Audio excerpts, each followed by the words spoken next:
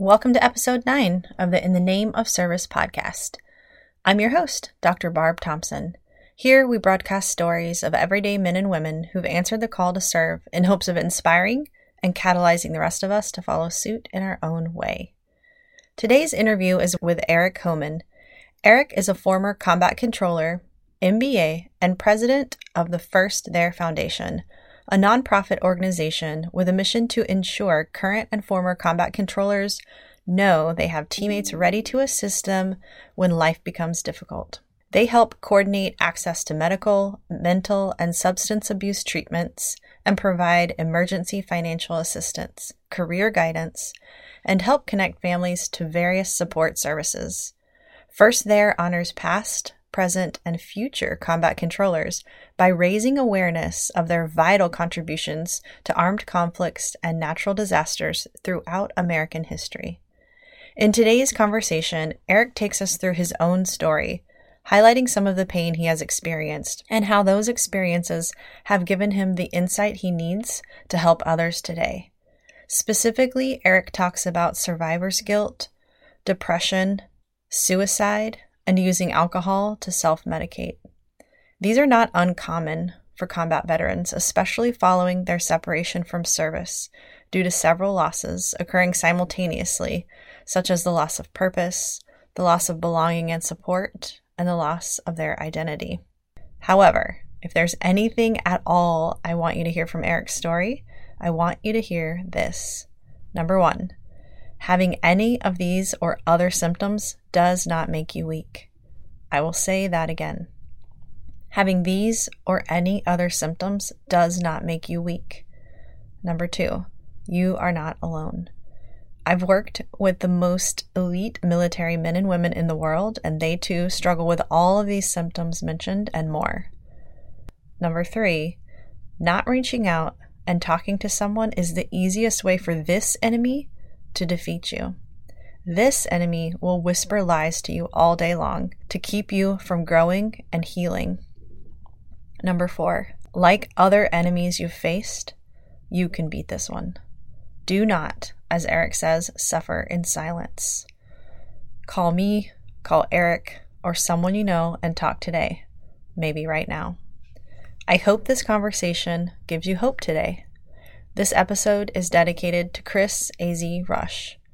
For more information on the First There Foundation, combat controllers, or resources for support, please take a look at the show notes or go directly to firstthere.org, where you can buy some merchandise like cool t-shirts and hoodies that will go to support our combat controllers. Thank you for listening.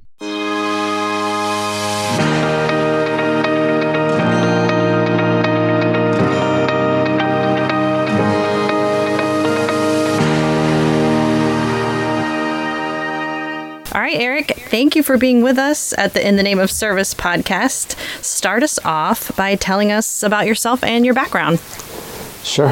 Thank you for having me. First of all, before we get right into it, I'll give you the super quick Cliff Note version if your listeners know what that is. I was born in Mexico City, and, my parents were chasing the American dream. My dad left and when I was a little kid, and he started working in San Antonio, Texas. He was a jeweler.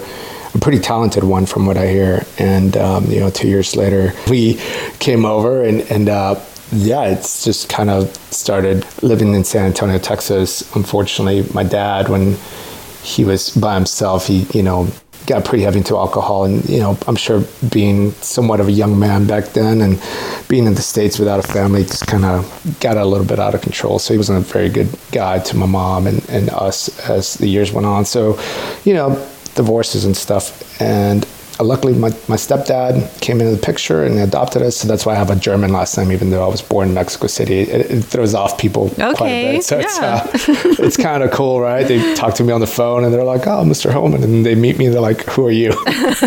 so it's good. Psychology right off the bat. But so grew up in San Antonio, played sports. I always wanted to be a businessman.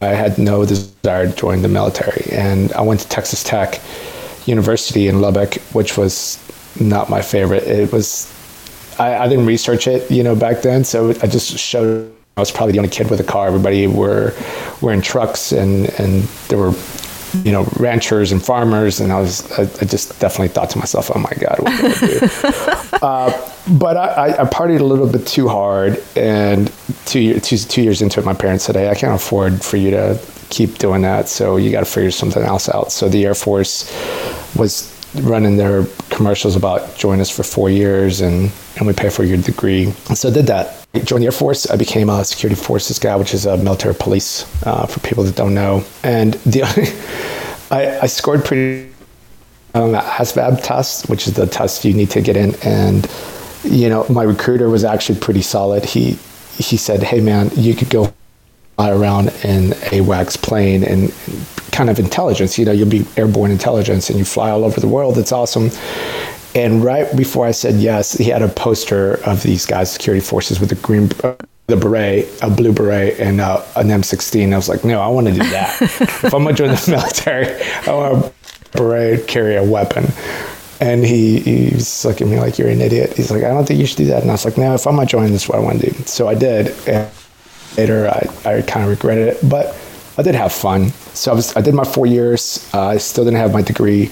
So I re-enlisted, and when I re-enlisted shortly after 9/11 place, and it just sparked every patriotic bone in my body, and I wanted revenge for what they did. So I was going to get out. I had my bachelor's degree in business, and the day, or a couple weeks, I should say, before I left the Air Force, I ran into a combat controller, and he goes, what are you doing? You should stay here with us. And I said, no, I want to join the Army or the Navy, because that's all you hear about.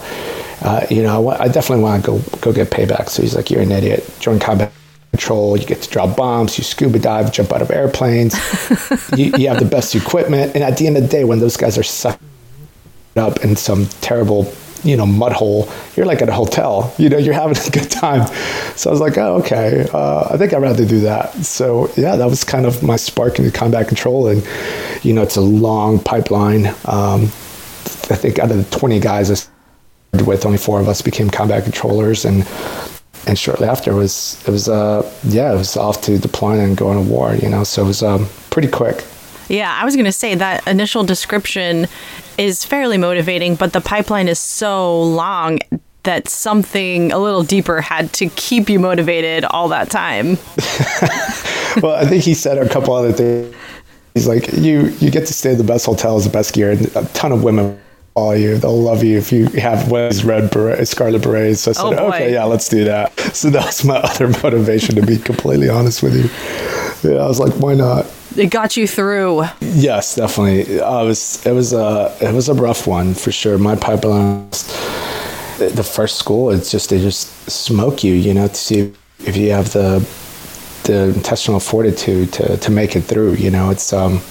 It's rough. And then you go to airborne school, survival school, which those are kind of run by other cadre, other instructors, not combat control instructors. So it's a little bit easier. You're not getting smoked this much. Mm-hmm. But as soon as you get to air traffic control school, it's 4 months of, just getting destroyed. You're up by like 4 o'clock in the morning. You're picking up your room, make sure it's up to standard, inspection standard. And then you go downstairs, you PT for about an hour and a half, I think it was, or close to 2 hours. Well, sometimes it was 2 hours because we messed up and they just kept us there. Just if we had class at 9, they kept us till like 8:55, and then we had 5 minutes to change and not be late to class because we were late. We get smoked again. So we were just, drenched in sweat, changing into uniforms, running to class, and then just trying to learn air traffic control school. It was such a rough school. But yeah, so then after that, you go to then you go to combat control school, and that's another 4 months of your life or so that you get destroyed. But it was pretty wild. It was the best time of my life for sure. Yeah. Do you feel like it prepared you for what was coming? I think so. Oh, well, absolutely. Yeah. I can't say I think so. Yes, absolutely. When I finally did leave the teams in 2013, I think like most operators get out and say, well, I had a degree, I operated and I was one of the best. And civilian world is completely different. It's, I think, more painful and more difficult than any mission, than anything did, because in the military, everything's laid out for you, right? You're like, okay, if you're going to train, you're going to do this, you get this. Or if you want to study and you want to become high in rank, then you got to do this. If you're going to combat and you're doing a capture kill, or you're going after someone, you have a plan. Everything's pretty much laid out. Some of those plans obviously get changed around, but right. you have a path. And the civilian world, I mean, it's no one really, I mean, your family and friends care about what you did and medals on your chest and all that stuff, but the regular civilians, or I mean, for one, unfortunately, combat control is not well known, right? And so you get out and people are just like, okay, well, thank you for your service. what experience do you have running a multi-million-dollar budget? Yeah, how is that going to help me?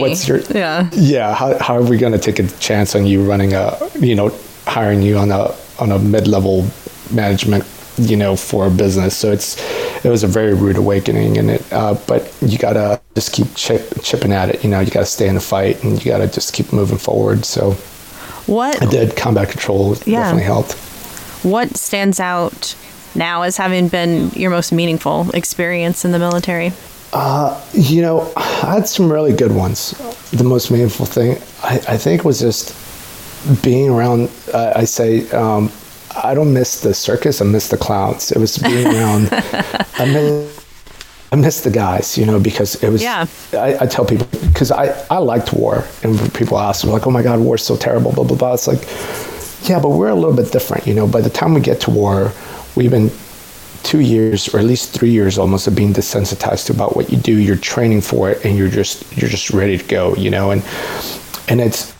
I tell people, imagine you being with your best friends in college or high school, whatever, your best friends that you grew up with, and then you're sent over and you have the greatest weaponry around. And then for me, I had jets and helicopters and bombers above me. So, and then we're just going to go after guys, so it was like the funnest time that you could imagine. The thing that got, so that being around those guys, and, it was really, and keeping them, when I joined any team, whether it was an Army team or whatever, a SEAL team, it didn't matter.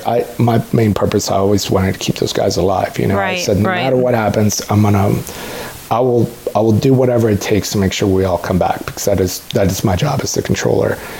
And, and I did, but as much as I loved war and everything, as I started losing my friends, to all my friends have been to an insider attack. As I lost them, the survivor's guilt really started getting to me. Even though I wasn't there, it just really, really started messing with me, And on my last deployment, I was with an ODA, with the Army Special Forces team, and I just left. I just got ripped out, so I left, and I believe it's like 2 weeks later, coming up here in March. Yeah. It was an insider attack, and my team was wounded, and my team leader and I replaced the team leader and the controller on that team because injured in the IED.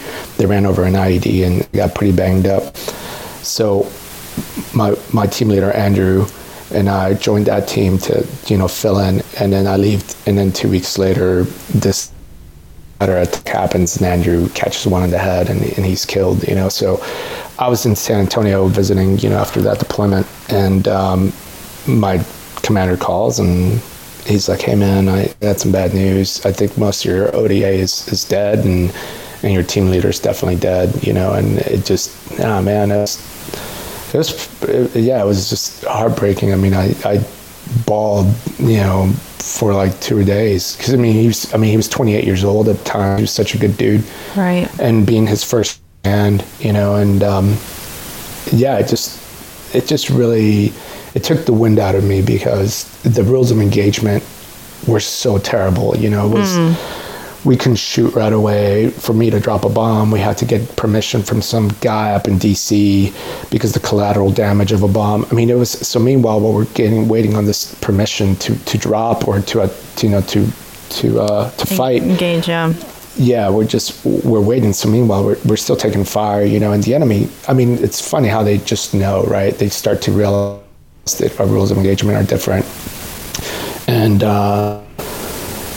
after Andrew was killed, my shoulder was pretty torn up, and I went to my commanders. Actually, probably 3 days after he told me, I drove back to Florida and I said, hey man, send me back. I want to go back to Afghanistan. Yeah. I know there's a controller there and I'll just be a shooter. I just want to be a shooter. I don't care about controlling aircraft.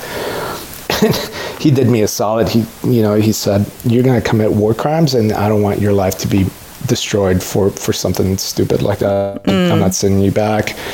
Get your shoulder fixed. And then I was going to go assess for a tier 1 team, the 2-4 squadron. And since he didn't send me back, I was pretty upset. And I said, well, and I'm out of the Air Force. I'm going to get my shoulder fixed and I'm done with this. We're not protecting the guys. And I mean, what is it all for? Handing out soccer balls. That's not the SOF mission, It's send these actors or the Red Cross to do that. My job wasn't to do that. So yeah, I definitely have conviction. I left. Yeah. And you experienced, it sounds extremely, extremely tough. I mean, you're heartbroken and feeling disillusioned even about the importance of the mission you held so dear. So tell us about your transition from the military. What was that like for you? So I thought it was going to be super easy. I had a bachelor's degree, couple deployments, and I like to consider me a pretty smart guy. So I said, okay, I'm just going to take over the world with no big deal. An operator and a bachelor's degree. Yeah, here we go. Like, how hard could this be? But it was very tough. I think I did what most guys do. I did a contracting gig right off the bat, and I hated it. I was back in Afghanistan, no weapon. There were some operators or prior operators there, but it's not the same. And as soon as I got done with that rotation, I never went back. And then just trying to find a job was super terrible. Luckily, the aunt of Andrew, she's a lobbyist down here in Austin, Texas, and she said, "Hey, you were there with my nephew. Yes, I want to try to get you this gig at the Texas Senate, working for a senator, you'll be a policy advisor." So I said, "Okay." I loved it. I loved being in the suit and tie. Yeah. And kind of just dealing with the whole policy stuff, right? And I really fell in love with politics and the way it all worked. And sometimes I was there and look at these politicians. I was like, how is this moron in charge of people? It just really kind of gave me that curiosity. But unfortunately in Texas, it doesn't run year round. It's every other year from January to June. Okay. So I joined in March, so I only had a few months, and then they called me in. They're like, "Okay, well, thanks a lot. Good luck." And I was like, "What are you talking about?" And they said, "Yeah, it's over. There's no more." So that was heartbreaking. And then that was a good 6 to 8 months out, and later I was lucky. I found another job as a corporate security manager working for a pretty big company, which I loved. Again, another suit and tie job. That's my jam. I think the survivor's guilt really started creeping up. When you first get out of the military, you'll get assessed, and to PTSD, your body. They give you like a rating. So when it came to the mental health, I said, "Nah, good." I knew what I was going to do. Nothing affected me. I was good to go. So a year later, when I'm going through this, I started having thoughts of suicide, which is something I've never thought of before ever in my life. Right. I wanted to run my car off a bridge, or there was times that I definitely thought about putting a gun to my head, and I would sit there and I was like, man, there's something wrong with me. I don't know why I'm thinking that. That's just not normal for me. Right. And luckily, the VA does a second assessment after you've been out, and this psych doc, he was a pretty good guy, and he kind of really, I guess, saw past they give you the sheet that says, how have you been feeling the last 2 weeks? You be sad. So all my sheet was like, oh, I'm thrilled, I'm happy. And he said, hey man, he goes, hey man, you're lying to me. He said other words, but right. You're lying to me and you're wasting my time. So when we get down to it. So it took some convincing, and he goes, hey, you're heavily depressed, you're loss of purpose and you're miserable. And depression now, I mean, I knew that meant you're sad. At least that's how I thought about it, Mm-hmm, mm-hmm. He goes, it happens to everybody. And I said, no, it doesn't happen to dudes like me, right. I'm an operator. And I said, that happens to like some fat dude watching Dr. Phil eating chocolates, that's not me. And he said, no, you're heavily depressed. So yeah, luckily that doc, he did his job and got me some meds for a while, for about 8 months, and had to see him twice a week. But, my goal was I wanted help. I wanted to feel whole again. Right. I just yes. truly, I wanted to, I just didn't want to be a victim of that. I hated that I can control my own mind. Right. And it was my transition was very rough. And luckily I had, God and some really friends that kind of recognized that I was in a bad spot. Mm-hmm. And, I was Monday through Friday, I was completely good to go because I was going to work. I had a pretty big responsibility at work, but on the weekends I would just pretty much drink till I blacked out, and I just couldn't figure out why I did it. Yeah. And it was, it took a long, I've been out for 10 years now, and I can say that the last 2.5, 3 years I've been where I'm flying level, where I'm whole, where I'm just like, okay, I'm good. It was really, luckily Andrew was looking out for me, even though he was killed. His mom started up a charity called APK Charities, and it's in his honor. And they reached out to me I reached out to them after Andrew was killed, and I was like the first team guy that was with him, because the rest of his team was, either in Walter Reed getting repaired or still in Afghanistan. Yes. Mm-hmm. So she said, hey, you're obviously hurting. And they kind of just adopted me a little bit, as far as on the organizational side. Right. And then fast forward to 2020, the SOF Charitable Trust had an event where they were giving away a car.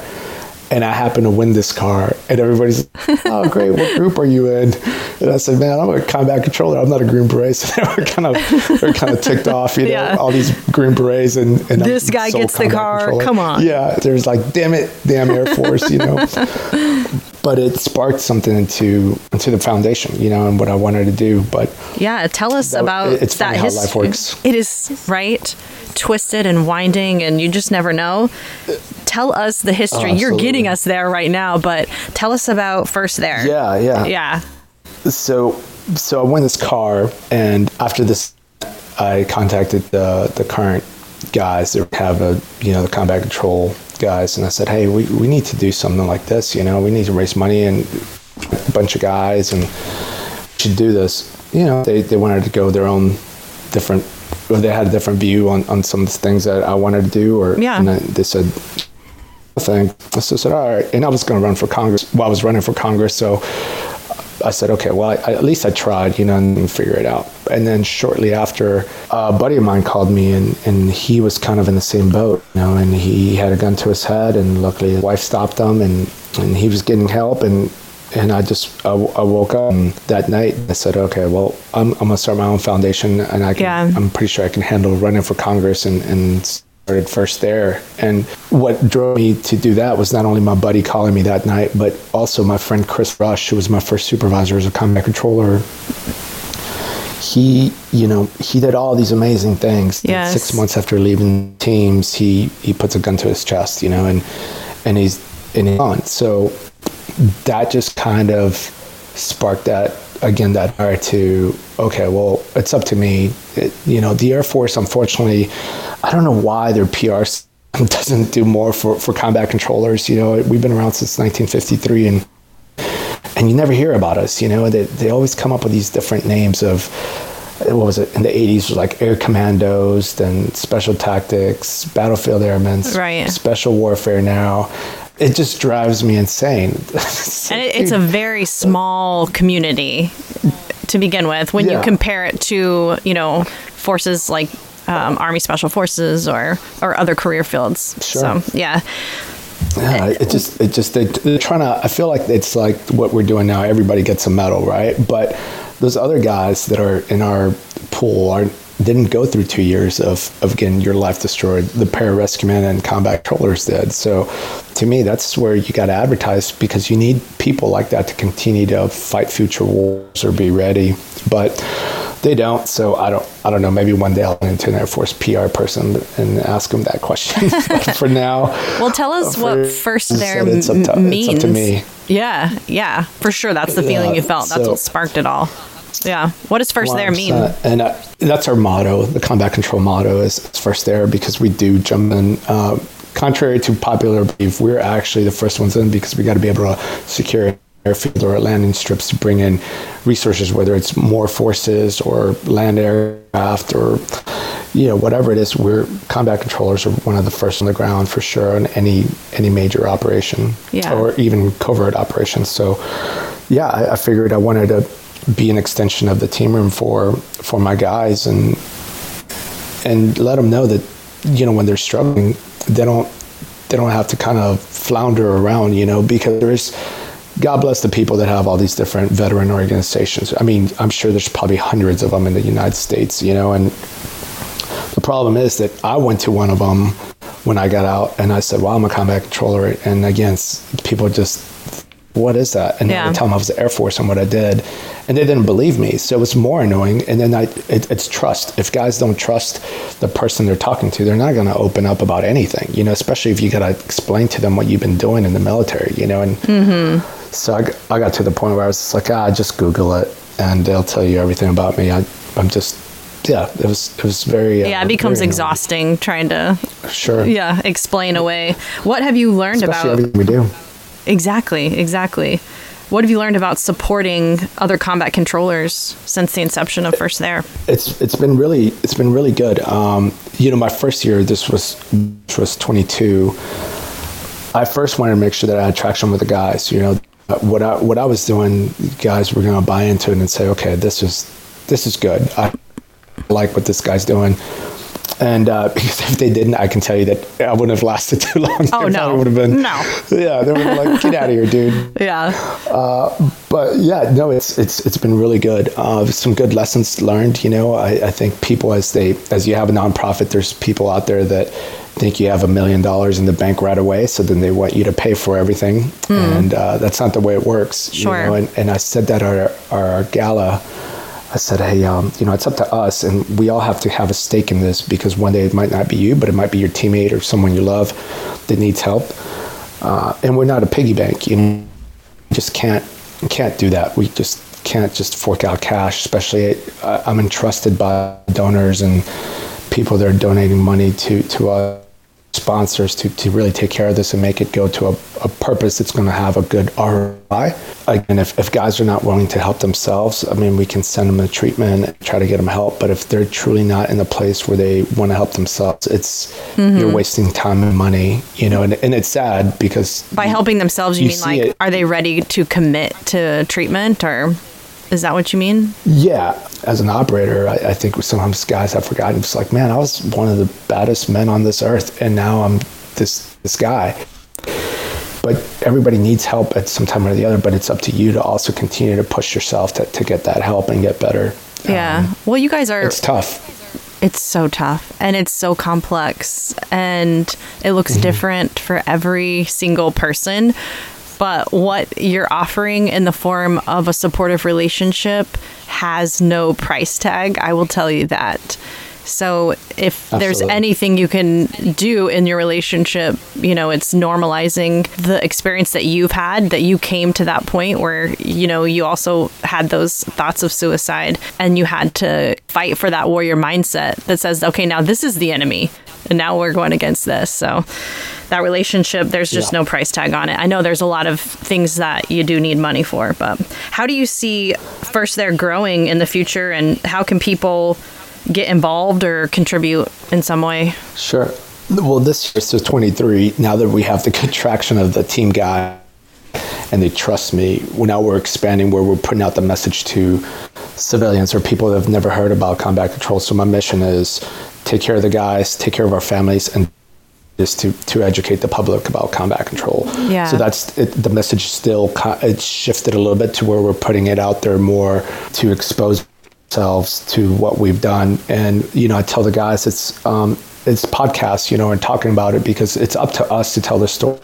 And now people don't even talk about Afghanistan, and you have guys that fought for 21 plus years over there. Right. And their stories, whether it was, for us, it's normal deployment, but for a civilian to hear, oh yeah, I was shooting and moving with an ODA or with the SEAL team, and I was calling in an aircraft, bombs or ordnance, and I was calling in medevacs, and I was fighting meters away from these guys. And they're just like, that way you had aircraft over. I mean, it blows people's minds that we do that.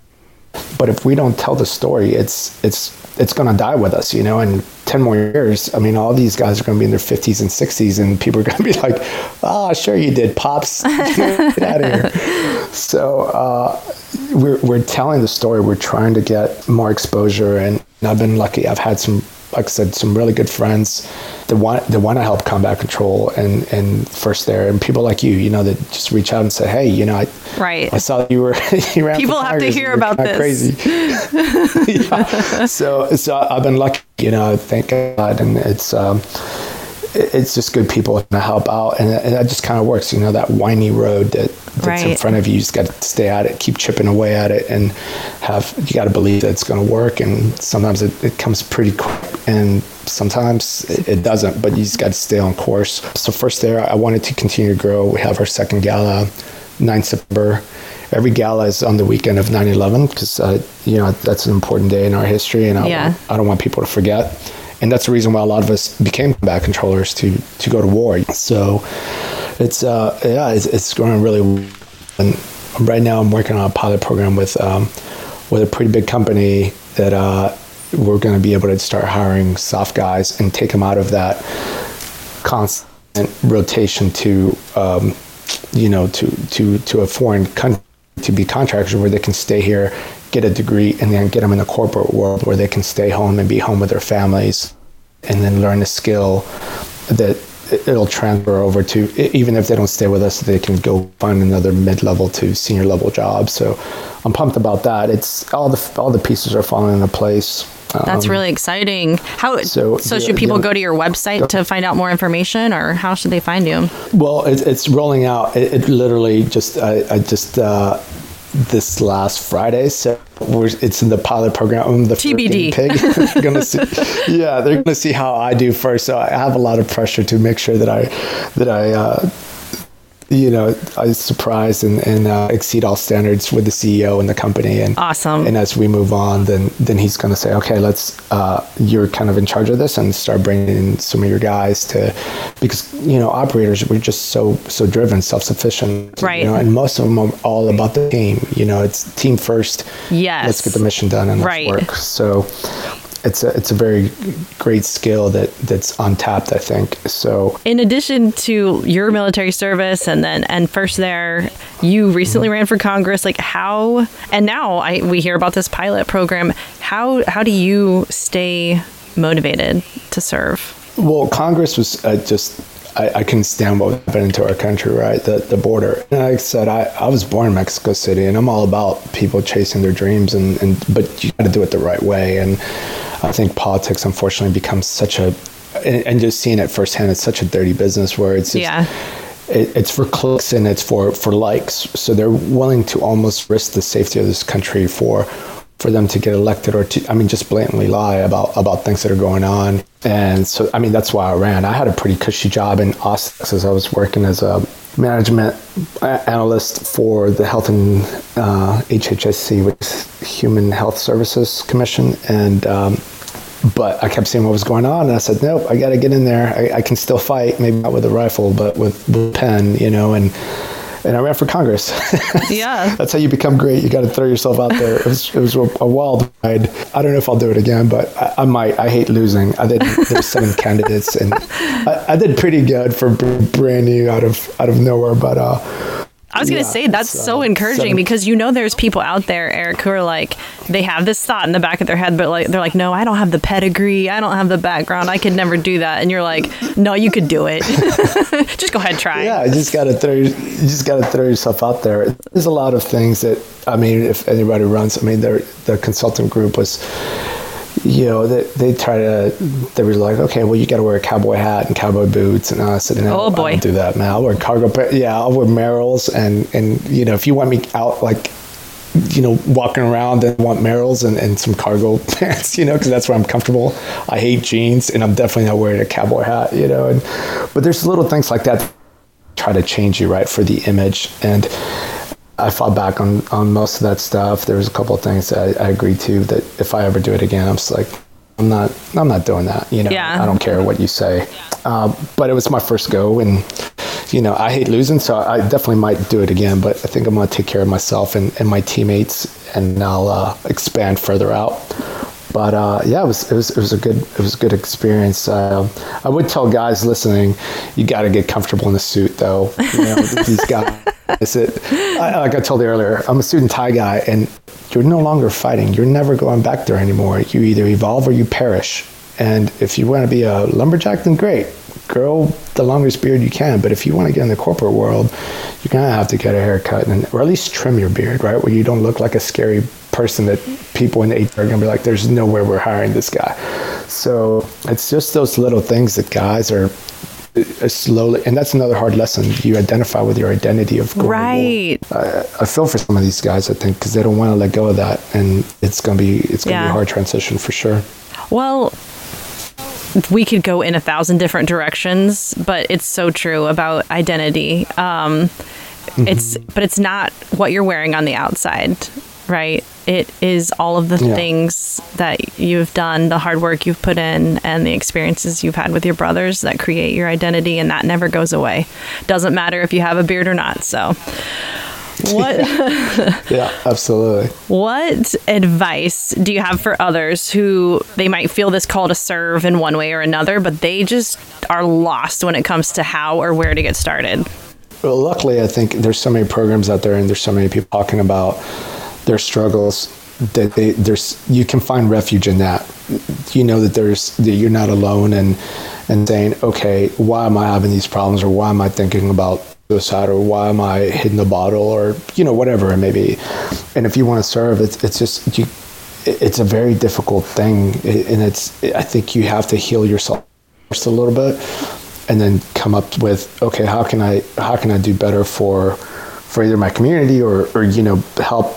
And I think serving others is get through something, and then you'll recognize when your teammates are hurting, and you can pull them aside and say, hey man, I know that you're hurting somehow. There's no need for you to suffer in silence, and tell your story. Tell how you've surpassed that, how you've overcome some of those things. And it's the little things, the little things that matter. And, right. And that's what I started doing. I just started talking about it. Yeah. And colors were I think most of them are very humble and never really want to talk about their experience or what they're feeling. But then we just get stuck in this box, and we suffer in silence.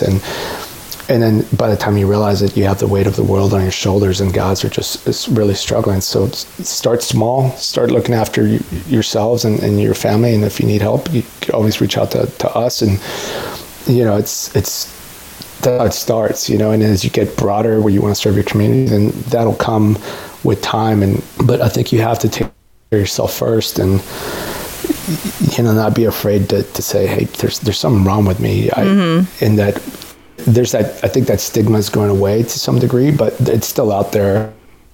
But mental health is definitely key to healing up and having a smoother transition, and also having the willingness to say, okay, I'm not going to let this depression or whatever it is overcome, take advantage of me or succeed where I'm going to put a gun to my head. You got to it's a fight. It's probably the toughest fight they'll be in. But you gotta, we're made different, so you gotta just keep chipping away at it and keep fighting. Thank you. I love that answer. Sure. Nothing to add. Eric, I've taken up plenty of your time today. I just want to thank you for your time today, your service, and what you are doing in the service of others. And I'll link. That was my honor. It really is. Good. Well, I'll have some links in the show notes for people if they want to either get in contact with you or find out more about First There. Thanks, Eric. Sure. Yeah, that'd be awesome. Thank you so much.